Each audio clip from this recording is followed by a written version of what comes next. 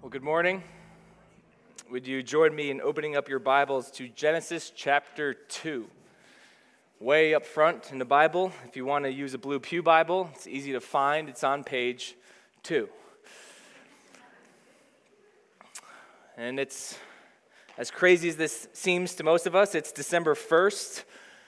Thanksgiving's come and gone. There's snow in the forecast. We are often running in this Advent season, and as Caden, he prayed for our Thanksgiving meal, and he finished his prayer with these words, "And Lord, Christmas is coming."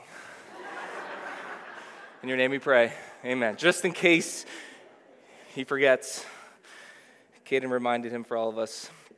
But we begin a new Advent sermon series. We finished Philippians last week.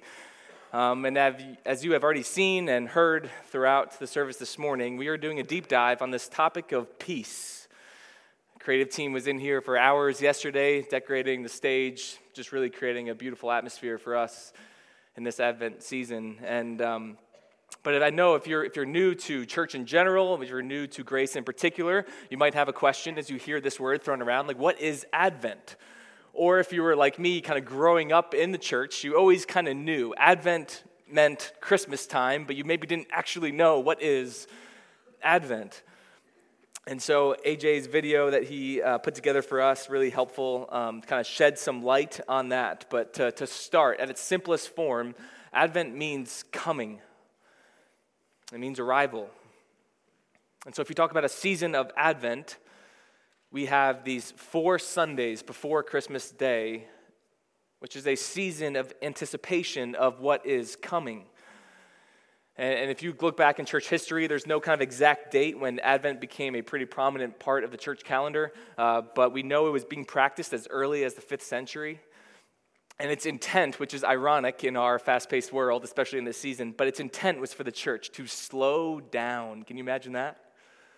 To slow down in these 4 Sundays before Christmas Day and identify with the reality of anticipating Christ's arrival. But what's common, I would say, misconceived about the season, that's always just kind of this reenactment of Israel awaiting the coming of the Messiah, the Savior. And it's part that, but it's not only that. Advent also means that we as a church, as we stand at this period of redemptive history, that we are still waiting for Jesus Christ. We are now anticipating the return of the King, who will fulfill his mission to rule and reign over his kingdom. And if you've been here the last few years, you might have noticed a kind of multi-year theme we've had here at Grace Church with Advent. We're in kind of year 4 of a 4-year mini-series. You see, there's these 4 virtues that always get associated with Advent. Again, AJ mentioned it: hope, love, joy, and peace. If you go back, 2016, we spent all of Advent on hope. 2017, we did love. Last year, 2018, we did joy. And now, amazingly, we finish with peace. And the foundational common thread running through all these virtues is how they become fully realized in the person and work of Jesus Christ. And we'll see that each week leading up to Christmas Eve. But the foundational common thread that I find that's fascinating through all these virtues is that pretty much everybody universally loves these things, whether you're in a church or not in a church. Anywhere you look, people want hope. People desire love and joy, and it seems especially peace, regardless of your worldview. And if you go across the board, everybody talks about peace. If you go to Eastern religions like Buddhism, it's held in high regard. In fact, the fundamental goal of Buddhism, do you know what it is? Peace. And yet this is something on the totally end of the other spectrum, but by what you might call secular humanists. An overriding peace is their desire that covers all things. In town here, there's a Unitarian church, the Unitarian Church of Ridgewood. If you go to their front page of their website, the front page says that their primary goal as a society is peace for the world. You go to Islam and trying to distance themselves from associations with radical terrorism. They have been making the case that Islam is a religion of peace when rightly understood and practiced. So, okay, you got the religious, they talk about peace. You got the secular humanists, they talk about peace. Everybody wants it. And yet, you know what's so clearly lacking in our world? Peace. John prayed about a lot of what we feel at a really deep level. We have a desire for peace amongst countries at war or on the brink of war. We have a desire for peace in our own country amongst groups of people that are supposed to be on the same team and yet just tear each other down at every opportunity. We desire peace in our schools for our children. We want peace in our neighborhoods. Man, we want peace in our homes. And maybe most desperately, we want a peace of mind. You see, peace, it's fully wanted by all, and yet fully experienced by none. And maybe, just maybe, it's that all people everywhere have this innate desire for peace, but cannot attain it by simply wanting it. Maybe it's out of our control. All right, enough setup. Let's get into the Word.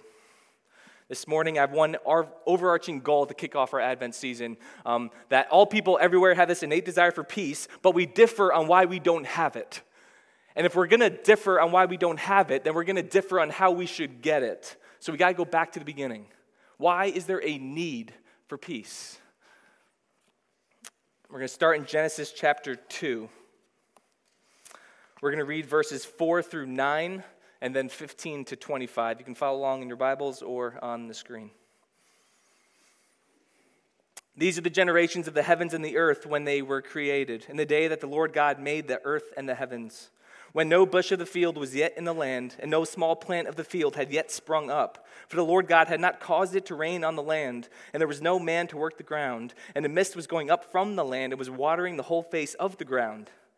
Then the Lord God formed the man of dust from the ground, and breathed into his nostrils the breath of life, and the man became a living creature. And the Lord God planted a garden in Eden in the east, and there he put the man whom he had formed. And out of the ground the Lord made to spring up every tree that is pleasant to the sight and good for food. The tree of life was in the midst of the garden, and the tree of the knowledge of good and evil. Skip down to verse 15. Then the Lord God took the man and put him in the garden of Eden to work it and keep it.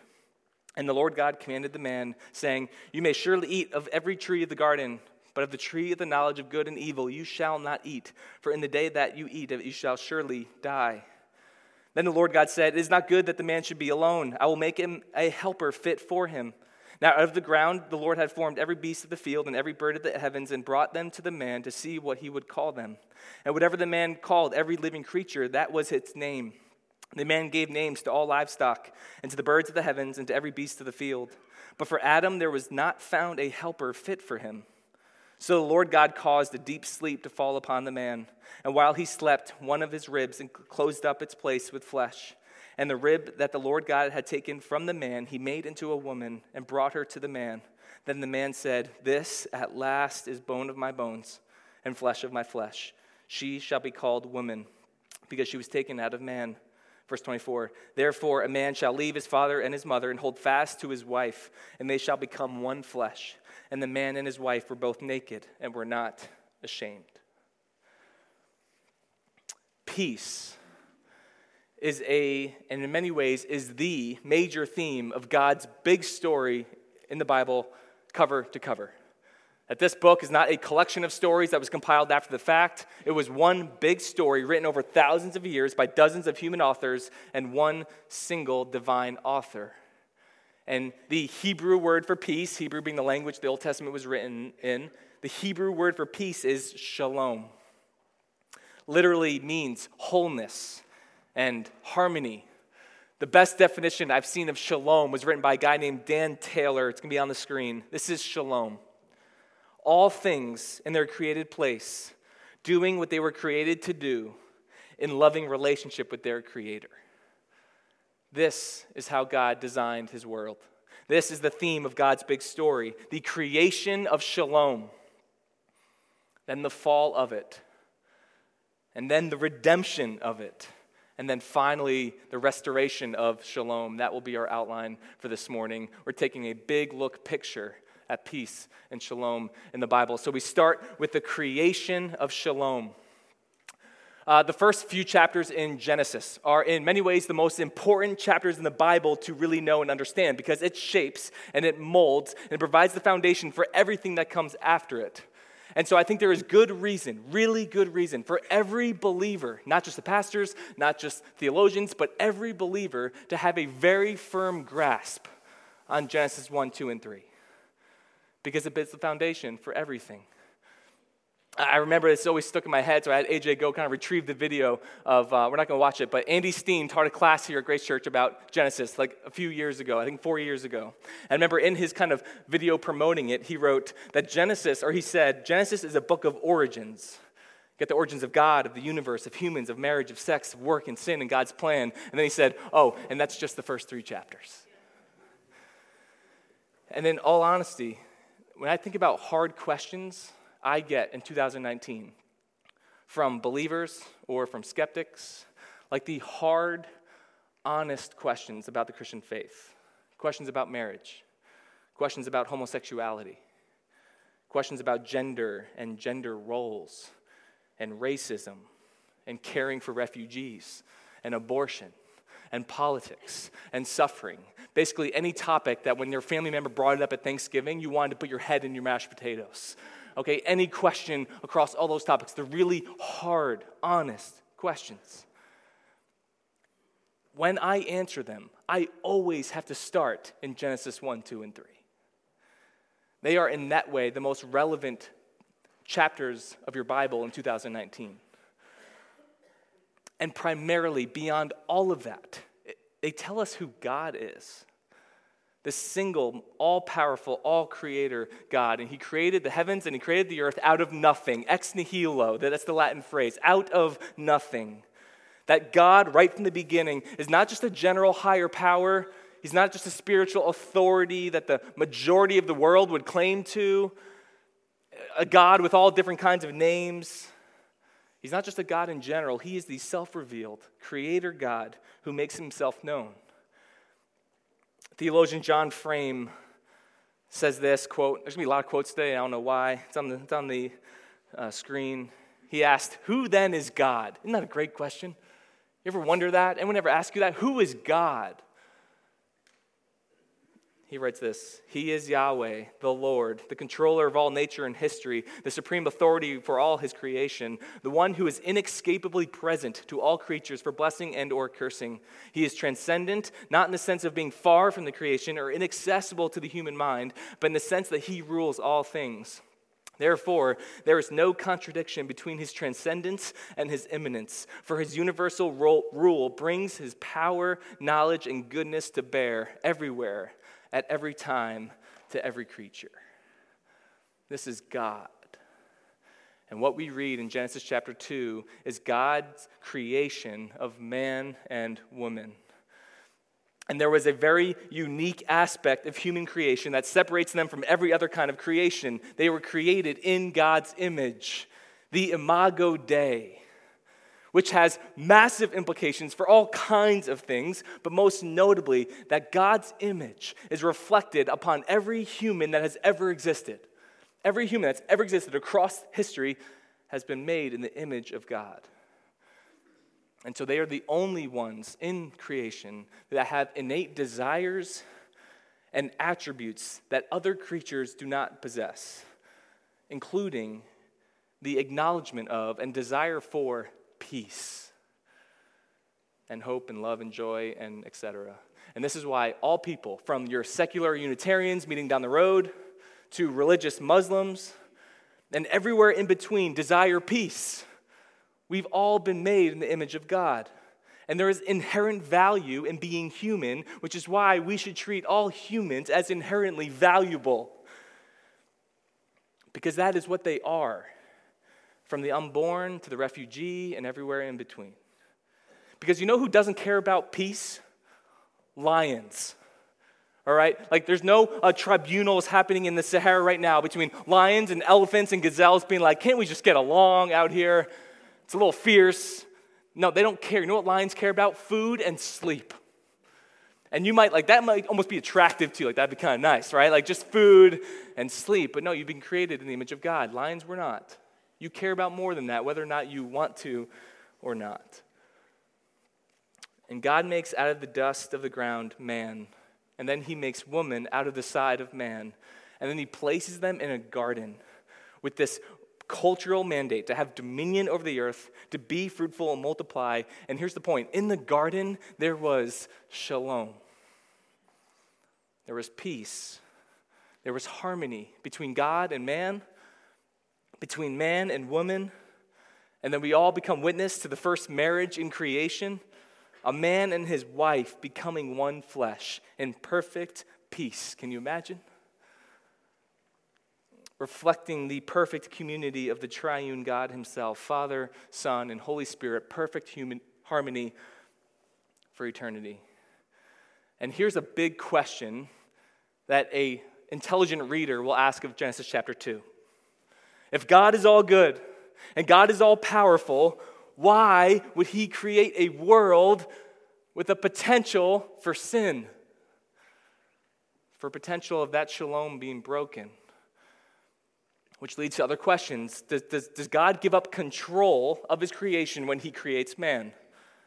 I mean, how can God create a world without sin, but with a possibility of sin, without being responsible for that sin? You with me? Some hard questions. And here's what the Bible clearly tells us. God always has been, and God always is, in sovereign control over all things. And he is showing his glory in creating a world where we are decision-making creatures who are held responsible for those decisions. That we're not just robots. That God's not just pulling all the strings like we have no choice. We have choices every single day. We have choices, big and small. You can call it free will. I have some issues with that phrase, but we can talk about that later. So let's just call it for now free decision makers who are held responsible. That's what we are. And yet we live under the sovereign control of God. That both those things are clear and true in the Bible, and we see it here in Genesis 2. There is peace, there is shalom, and yet, did you notice the one verse that showed a little foreshadowing? God telling Adam, the tree of knowledge of good and evil you shall not eat, for in that day that you eat of it, you shall surely die. Which brings us to number 2, the fall of shalom. You guys know the story well. You get to Genesis 3. There's a serpent tempting Eve. We'll pick it up in verse 4 to read the verse 7.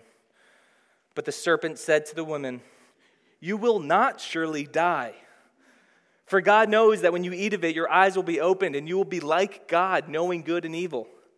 So when the woman saw that the tree was good for food, and that it was delight to the eyes, and that the tree was to be desired to make one wise, she took of its fruit and ate, and she also gave some to her husband who was with her, and he ate. Then the eyes of both were opened, and they knew that they were naked. And they sewed fig leaves together and made themselves loincloths. Peace was held until a direct action disrupted it.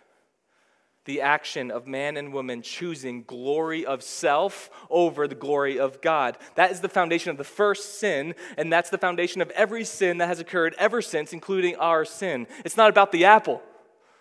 It's about making the decision to say, I'm going to choose my way over God's way. I'm going to choose my glory over God's glory. And it includes doing the things we should not. It includes not doing the things we should. But all in all, sin killed shalom, fracturing creation.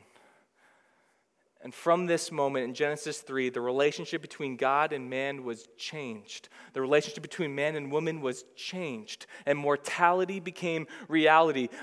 God said, you will surely die the day you eat of it. And he was not kidding. There was a spiritual death, which is far more important than a physical death in that moment. There was separation between God and man. And then there was the eventual reality of physical death. And the curse was put on all mankind. I want to read the curses. What's the curse? Let's keep going in Genesis. We're going to skip down to verses 16 to 19. To the woman, he said, I will surely multiply your pain in childbearing. In pain you shall bring forth children. Your desire shall be for your husband, and he shall rule over you. And to Adam he said, because you have listened to the voice of your wife and have eaten of the tree of which I commanded you, you shall not eat of it. Cursed is the ground because of you. In pain you shall eat of it all the days of your life. Thorns and thistles it shall bring forth for you, and you shall eat the plants of the field. By the sweat of your face you shall eat bread, till you return to the ground, for out of it you were taken, for you are dust, and to dust you shall return. Perfect peace ended in Genesis 3, and the universal need for peace began in the midst of chaos. Here's what that means. Every ache and pain you feel, including all the guys who played flag football yesterday,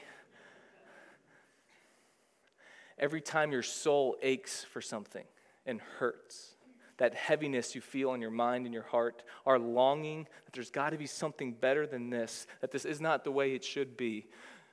Any kind of evil we have in this world, from our own hearts to what we see in the headlines, do we see the natural disasters? All this stems from Genesis chapter 3. And the image of God was not erased completely, but it was tarnished. And in sin, men and women lose control of the ability to make peace for themselves.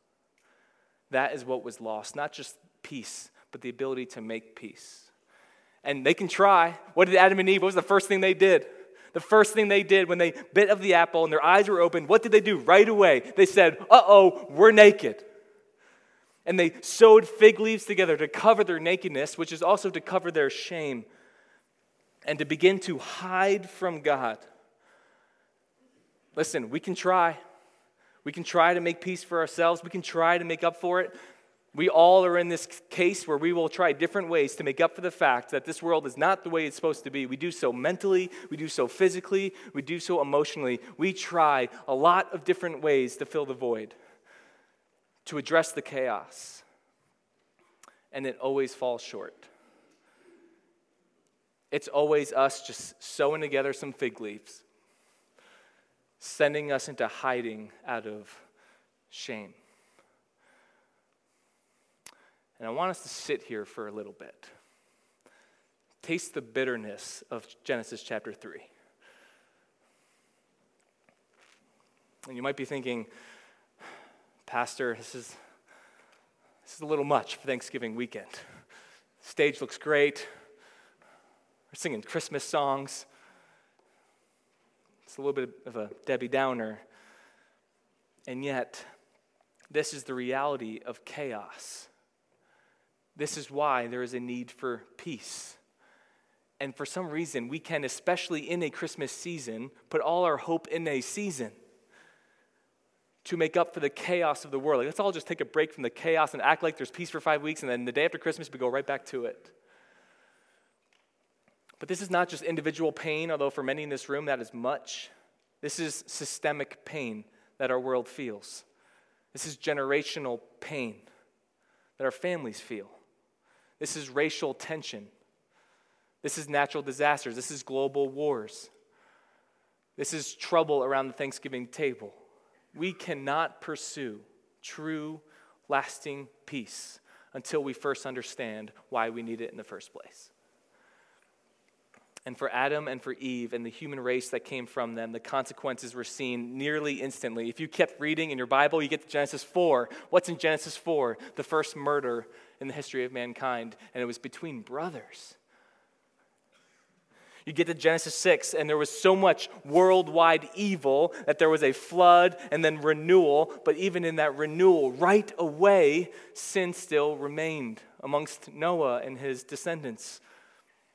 In Genesis chapter 6, you have the earliest indication of racial bias in the curse of Ham. Have you read Genesis 6? The curse of Ham says, you will be a servant to your brothers, and your people will be servants to their peoples. And that single passage has been used to justify slavery for 2,000 years. And it's insane. Christian slaveholders saying, you know, it's not ideal, but it's right there in Genesis 6. The African peoples should be serving the whites. It's just, you know, it's part of the fall, yes, but, you know, it's the way God designed the world, and it's insane. And it's to our shame that you had all races and you still have races that consider another race inferior simply because of the color of their skin. This is chaos. This is a result of the fall. Systemic racism that is still prevalent all around us, and indeed most of us, if we're honest, are just a little blind to it.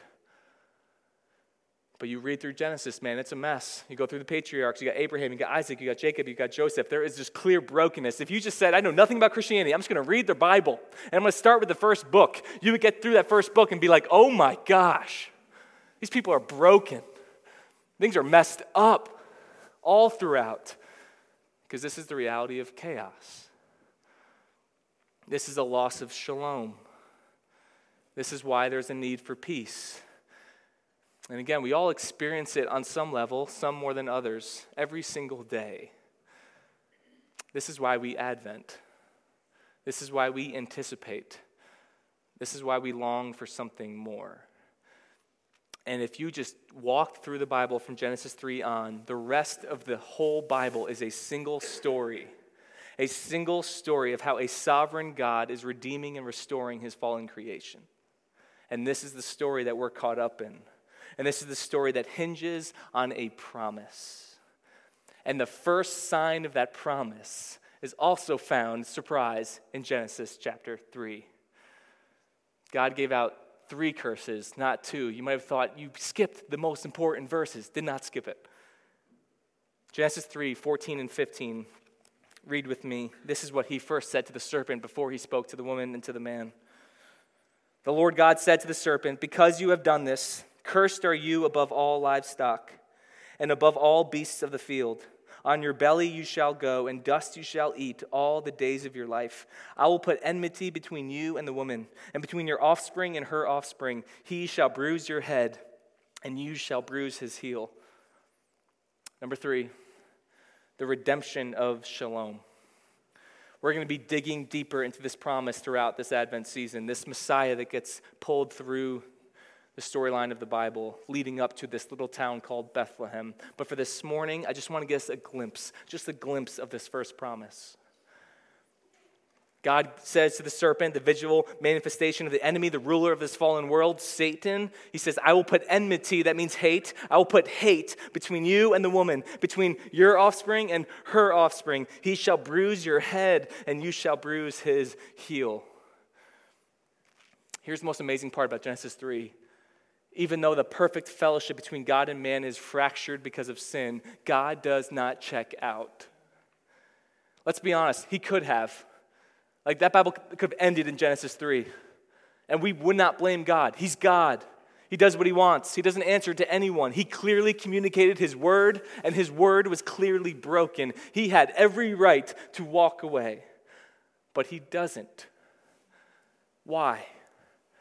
For all the hard questions that we face in this world, that we have to go to Genesis 1, 2, and 3, how about the question, why doesn't God just walk away?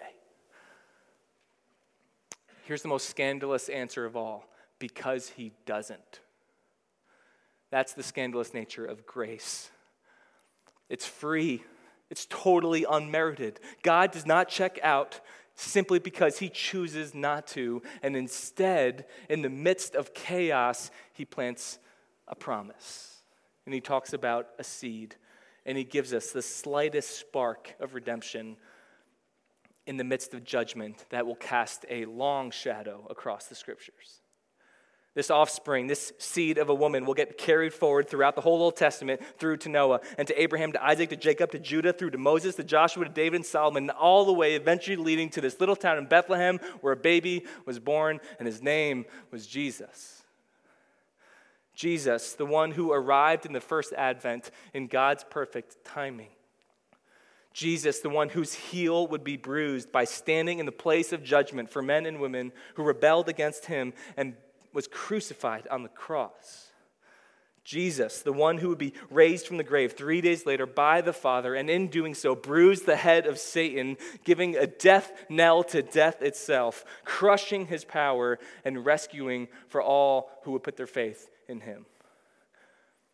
You see, just as Adam's action disrupted the shalom in the garden to bring about chaos, so now Jesus' action disrupts the chaos and reinstates the shalom for those who believe in him. John Calvin sums it up far better than me in a short phrase. Said, quote, "Christ is much more powerful to save than Adam was to destroy." A disruptive action on the cross where in a moment the pathway of temptation and of rebellion and of shame and of judgment gets reversed and another pathway emerges where Jesus takes our shame and he nails it to the cross and he restores us by his grace. Church, this is why we celebrate Advent. And my question is this true for you this morning? Can you say that your hope is not in yourself to make peace? Not in your ability to live a good life and hope things work out in the end or just do a bunch of good things, but that your hope is 100% wrapped up in the person and work of Jesus Christ. It is fully, freely offered and freely given, but it must be fully received. And when you receive this gift of salvation, you enter into this current place of redemptive history that theologians have called the already not yet. That is where we are in the church today. The already not yet. Let me explain that. That we reflect and we live in the truth that God has already sent his son to die on the cross, to pay the price for the sin that we deserved, to redeem us back to himself. But he has not yet returned to restore all of creation. And we still live in the fallenness of a broken world. But we are citizens of another world. To put it another way, God has already delivered us from spiritual death through Christ, but he has not yet delivered us from physical death. This is the already not yet. And so in this place in redemptive history, in this dark and fallen world, the church is called to do something. We are called to stand as a beacon of light in the age of the already not yet, where there is a community of shalom in the midst of a broken world. We don't do it perfectly. My gosh, we don't do it perfectly. Sin still remains in us. We still feel the brokenness. But the church should be an image of what's to come. A people where the walls of hostility have been broken down by the blood of the cross. And in this way, we don't over-romanticize life here. We don't go, everything's just great all the time. But we live with a certain level of optimism that nobody else has. Because we can acknowledge, while chaos remains, we cling to the promise of peace that hovers over it all. And we got work to do. The church is called to be peacemakers. Church, we got work to do. A.W. Tozer said it like this, quote on the screen, "The fall of man has created a perpetual crisis. It will last until sin has been put down and Christ reigns over a redeemed and restored world. Until that time, the earth remains a disaster area and its inhabitants live in a state of extraordinary emergency. To me, it has always been difficult to understand those evangelical Christians who insist upon living in the crisis as if no crisis existed." This is the world we're in. And so let's not put this false hope in the peace of a Christmas season that will never deliver. It's better to walk in the real world, to taste the bitterness of it, and understand we're on a pathway to a far better story. And as peacemakers, we're called to live well in this season of Advent, to live well in the already not yet. I ask you, where can you give of yourself this season? Where can you put off a reweaving of the shalom that has been lost? Where can that grace that you have received flow through you to others, to help others, to reach others? And I encourage us, because this season's going to go fast. It always does, every single year. It's December 1st, and it's going to go fast. But with some intentionality, it's going to snow today, you're going to be inside anyway. Sit down with some intentionality. How can you make the most of your Advent this season? Where can you be generous? Where can you live open-handed? Where can you bless others? Where can you serve others' needs? Where can you love others in such a radical way that it's only a supernatural love working through you that this is possible?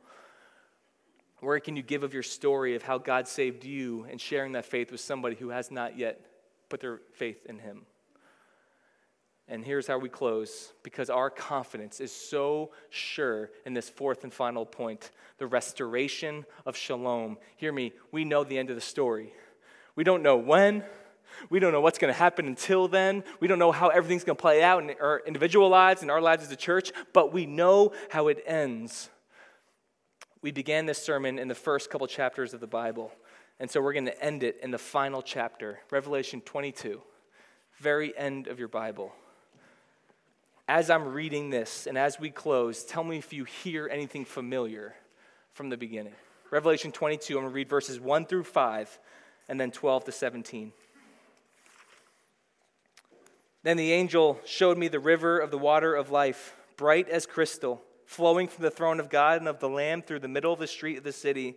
Also, on either side of the river, the tree of life with its 12 kinds of fruit, yielding its fruit each month. The leaves of the tree were for the healing of the nations. No longer will there be anything accursed, but the throne of God and of the Lamb will be in it, and his servants will worship him. They will see his face, and his name will be on their foreheads, and night will be no more. They will need no light of lamp or sun, for the Lord God will be their light, and they will reign forever and ever. Skip down to verse 12. Behold, I am coming soon, bringing my recompense with me to repay each one for what he has done. I am the Alpha and the Omega, the first and the last, the beginning and the end. Blessed are those who wash their robes so that they may have the right to the tree of life and that they may enter the city by the gates. Outside are the dogs and the sorcerers and the sexually immoral and the murderers and idolaters and everyone who loves and practices falsehood. Verse 16, I, Jesus, have sent my angel to testify to you about these things for the churches. I am the root and the descendant of David, the bright morning star. The Spirit and the bride say, come. And let the ones who hears say, come. And let the one who is thirsty come. Let the one who desires take the water of life without price. Shalom. This is the story of the Bible. Let those who are thirsty come. The creation of Shalom, the fall of it, the redemption of it, and finally, the restoration of Shalom. More is yet to come. Happy Advent. Let's pray.